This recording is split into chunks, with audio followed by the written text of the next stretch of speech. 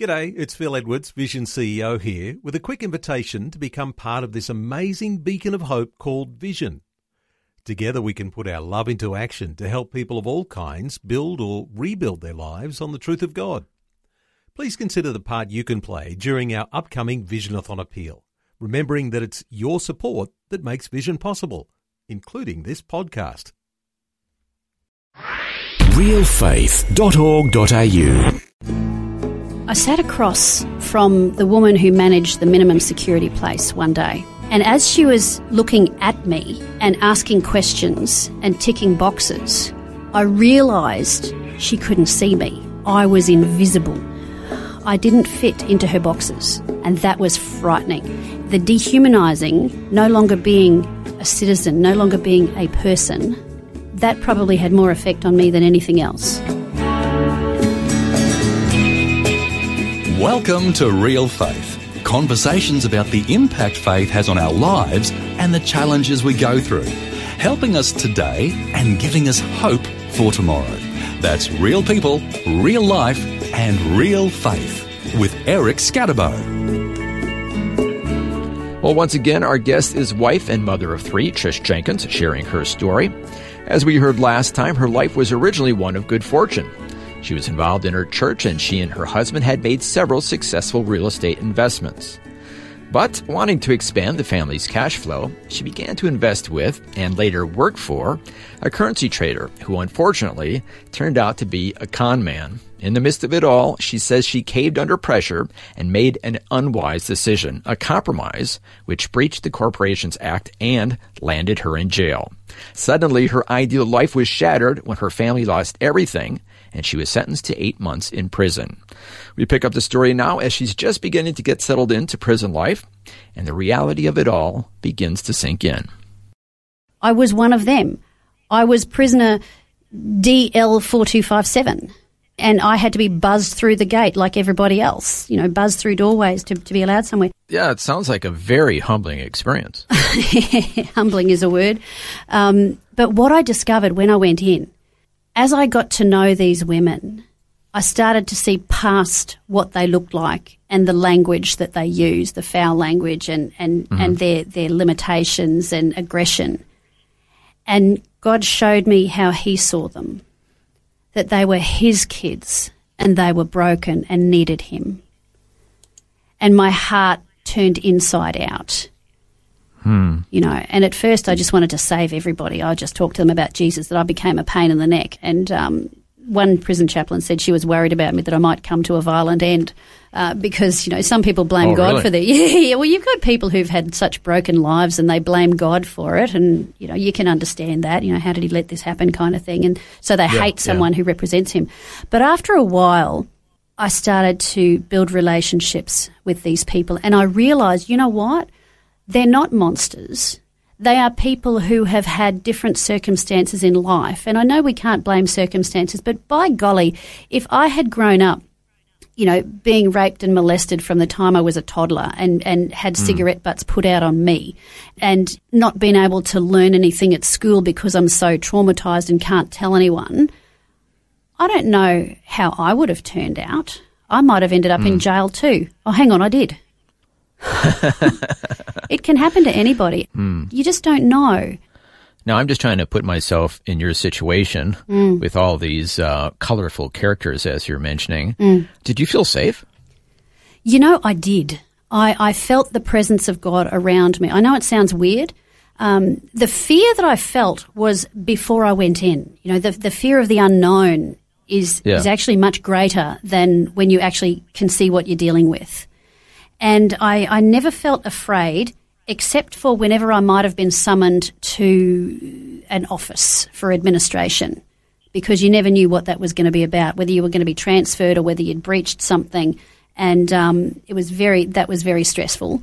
But around these women, you realise that they are just human beings like anybody else, in need of love and encouragement, a need for significance.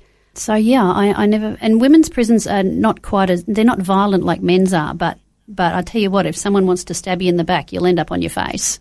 Oh, wow. Yeah. So you go in – everybody's in general together, until you're assessed. And the assessment is supposed to take a couple of weeks.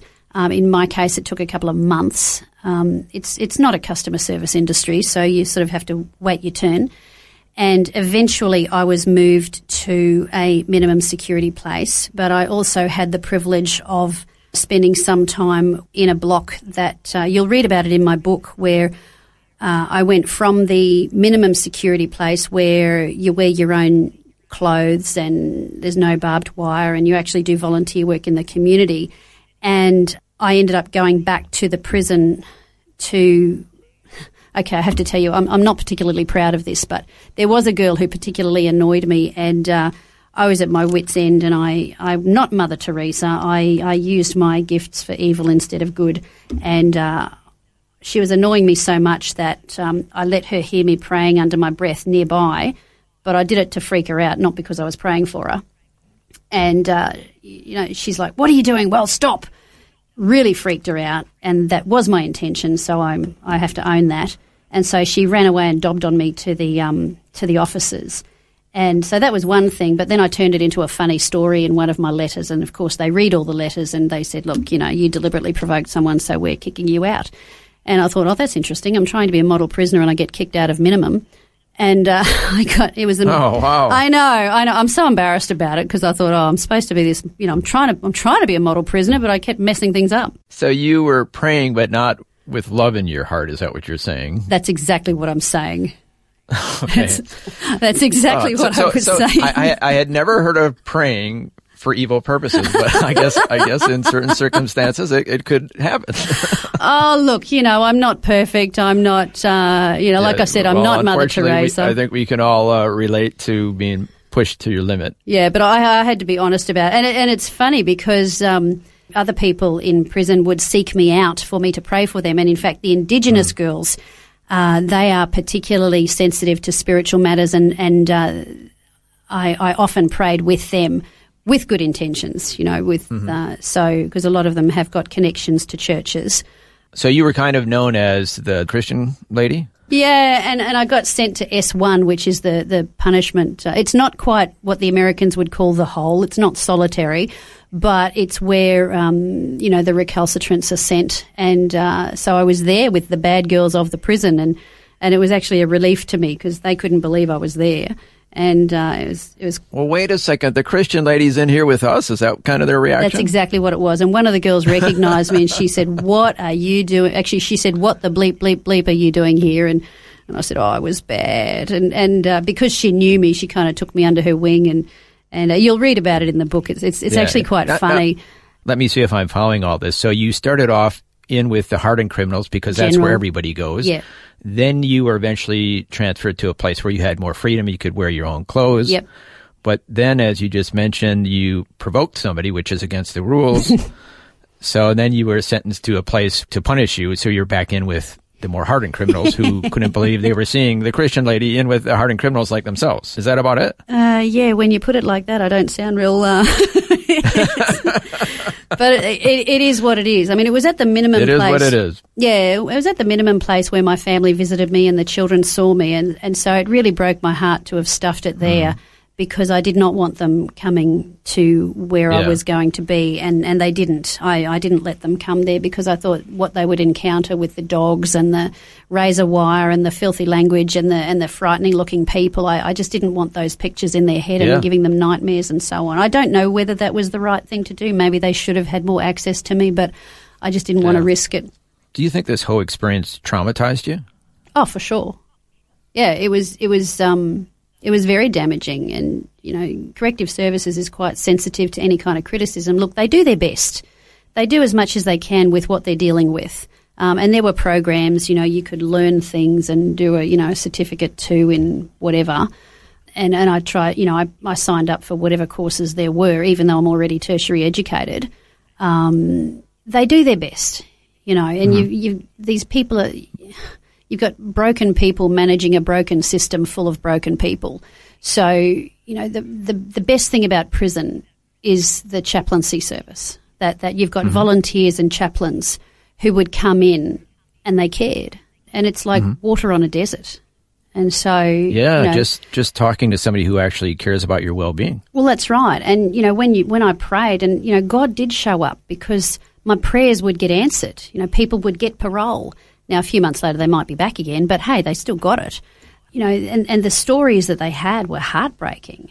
And I led a lot of women to Jesus. And I didn't keep track, but I probably led 30 women to the Lord and prayed for a whole lot more. My heart is to bring people to Jesus, because because of salvation. But in addition to that, just knowing him, the more you get to know him, the better your life is. You've got access to having him in your life, just makes things so much better.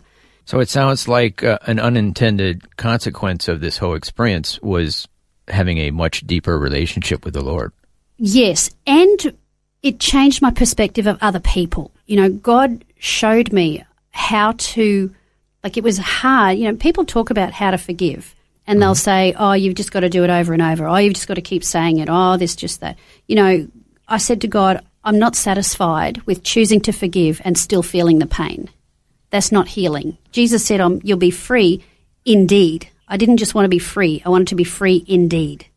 And so, I had plenty of practice at forgiving and keeping my heart clear. And that's, if people justify all sorts of decisions they make, whether it's to leave a church or leave a relationship or whatever it might be. But when you're honest with your heart and you deal with it, then you've got to keep a clear heart. And God showed me how to do that out of Matthew, which is to do with loving your enemies and doing good to those who persecute you. You know how hard that is in prison? And praying for them. There was one officer who was so nasty. He was just so nasty that I was just spitting with anger. And God told me, you've got to pray for this man. And, I just had to do it purely out of obedience. And I prayed for him, for his relationship, for his finances, for his job, and as I prayed, I started to see a picture of his life, and I started to feel compassion for him, because he was trapped in his nastiness and the consequences of that. And God showed me how to pray for him, and I asked him to show me the situation and show me in this. And I actually do a whole workshop on this. When I minister at churches, no one wants to come to a workshop called How to Forgive. I mean, that's just boring. But if I were to say how to get revenge on the devil and take back what he's stolen. Oh, that sounded good, yeah. Yeah, that's what that is. There's all that stuff going on. Our guest today is Trish Jenkins, author of the book Treasures of Darkness, A Prison Journey. And we've been finding out about her time inside prison after she was sentenced to 8 months after breaching the Corporations Act. We're going to take a break, and when we return, we'll find out about life after prison and how she's now helping other people, teaching them about the lessons she learned through all of this. And we'll also chat with her daughter and find out how this all impacted her. All that and more when we return right here on Real Faith. The Word for Today is Australia's most widely read daily devotional, designed to give you practical teaching to keep you focused on your relationship with Jesus. Read it online or subscribe to the free printed edition at thewordfortoday.com.au. You're listening to Real Faith, conversations with real people about how God works in their lives. If you want to know more about integrating faith into your life, our website is realfaith.org.au. Just go to the website and you'll find helpful articles about the impact faith can have on your life. Once again, that's realfaith.org.au.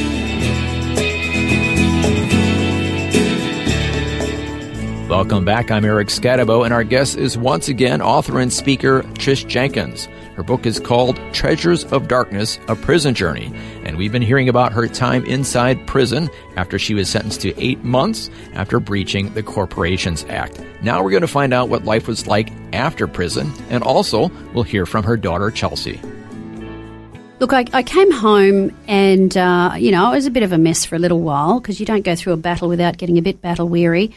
Someone else might have gone through it a lot better than I did, but that was the journey I was given. So, I sought out help. I got counselling. I got both Christian and secular counselling, and was told I had PTSD, and I said, no, I'm a faith woman. That's not possible. But, I had to work through that with the Lord. So what do you think is the main cause of post-traumatic stress disorder in your case? Well, it's like when you're in a situation, you're in it. It's like, it's like a fish doesn't know it's in water. And it felt like I had held my breath for 8 months. Yeah. And then when I came home and exhaled, I just broke in pieces. And I turned around and looked back, and I would remember things that had happened and realize now that I'm with the normal people, the respectable people, I could actually compare and see, man, that was really bad. And some of the things I was exposed to were really inappropriate. So in a nutshell, what would be like the main thing that you felt like you were treated like you were worthless, or what was the main traumatizing thing? I sat across from the woman who managed the minimum security place one day, very early on. And she's got these papers in front of her. She's ticking boxes. She's asking me questions. And I'm trying to connect and engage with her because I knew my future, my time there depended on her favour, on her knowing me, on knowing where I fit. And as she was looking at me and asking questions and ticking boxes, I realised she couldn't see me. I was invisible. I was prisoner DL 2547. I didn't fit into her boxes, and that was frightening. The dehumanising, no longer being a citizen, no longer being a person, that probably had more effect on me than anything else. That official inferiority, she's officially bad, she deserves this, and that was really crippling. And I had to regain that by reminding myself again who I am in Christ, and that I have been redeemed, and that I am worthy of love, and that Jesus died for me as well. And that's what rebuilt my family, just continually working on that. And also the give back, that I was able, when people talk to me, I was able to actually encourage them and bring them insights from what I had learned.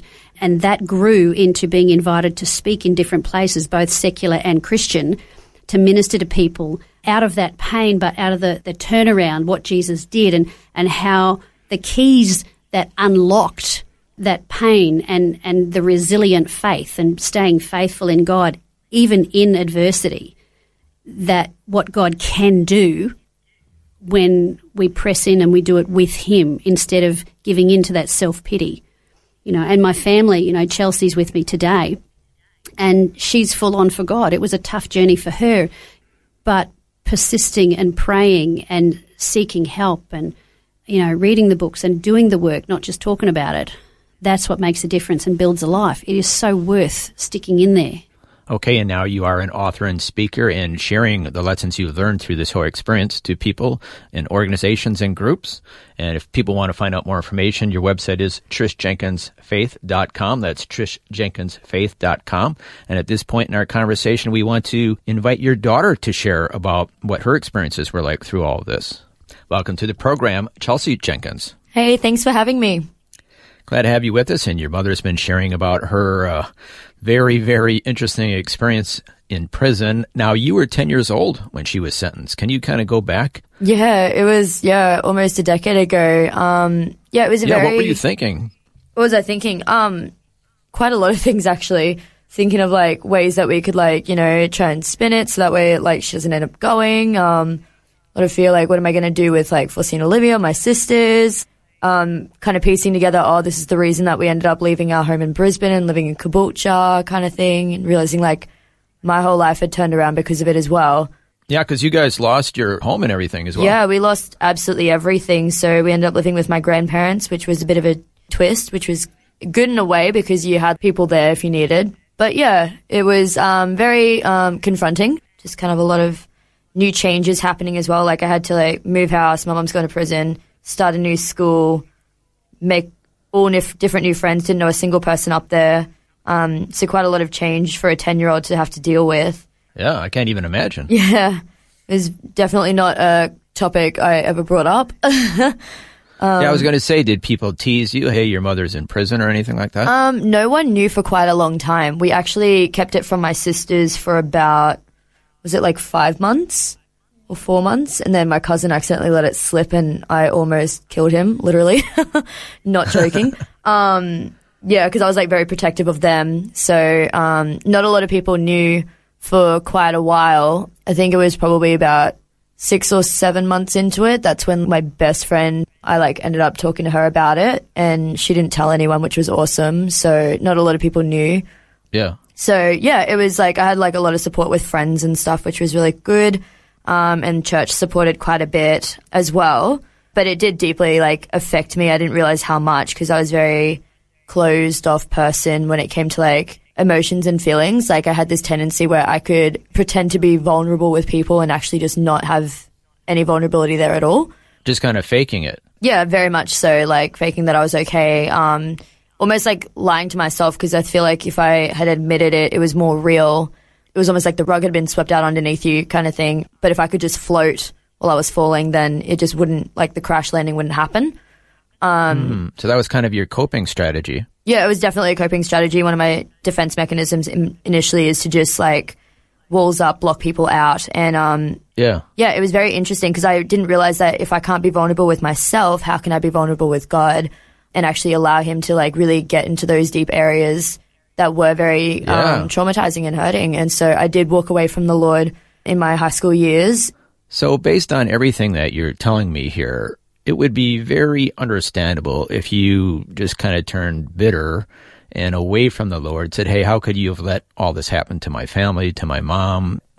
But yet you have a good relationship with your mother and you have a good relationship with the Lord. Yeah. What happened? I don't think I ever grew bitter towards God per se, because I kind of knew that God was really all loving, and I knew the difference between like, well, we're in a fallen world and that's because of like the fall, and like Satan literally comes to steal, kill and destroy. So all my blame kind of went on Satan, which was kind of a good thing.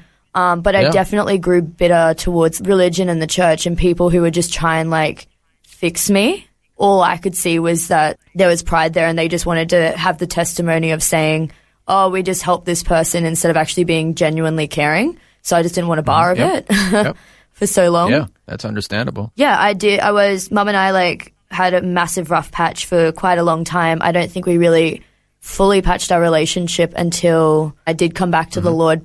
Like it was almost like, I lost Mum for 8 months, and then when she came back, you know, all the PTSD kind of thing, it was like I never really got her back. And she was like diving into like, you know, her work with her books, and there was a point where she was like, let's do homeschooling, because she thought it would be a good bonding experience, but we never actually spent like time. It's like you're being like together, but you're not actually together, that kind of thing. So she would be doing her work, I'd be doing mine, and there was just like, it was just too much. So we clashed quite a lot, especially because we're both like very dominant personalities.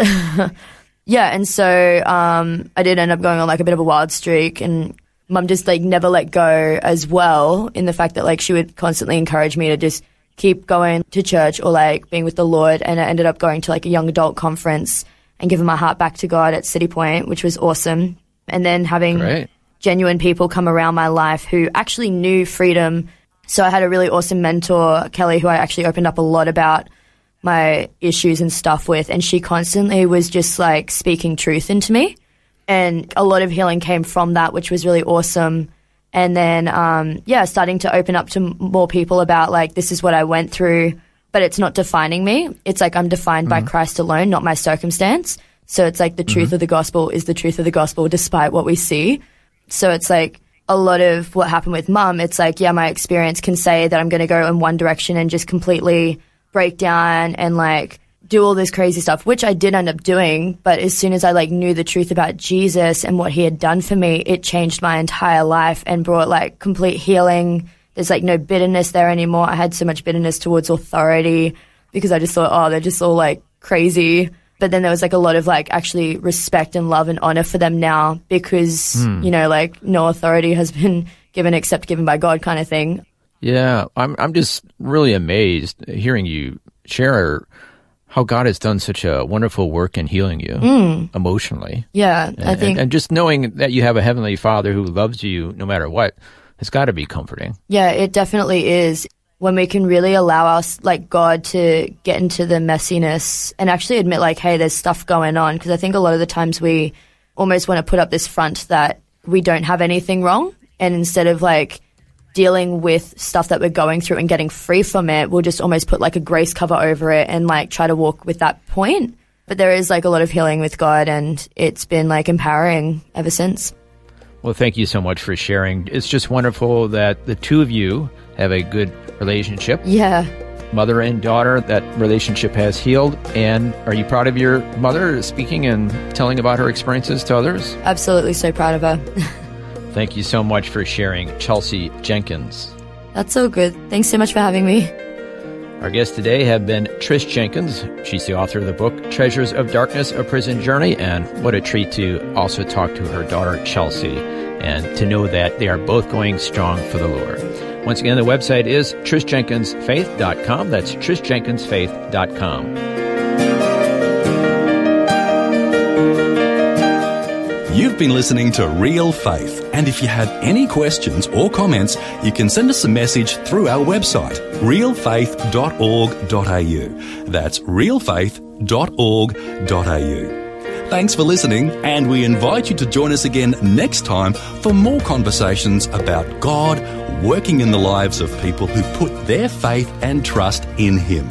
That's real people, real life, and real faith. This program is a production of Vision Christian Media. To find out more about us, see vision.org.au.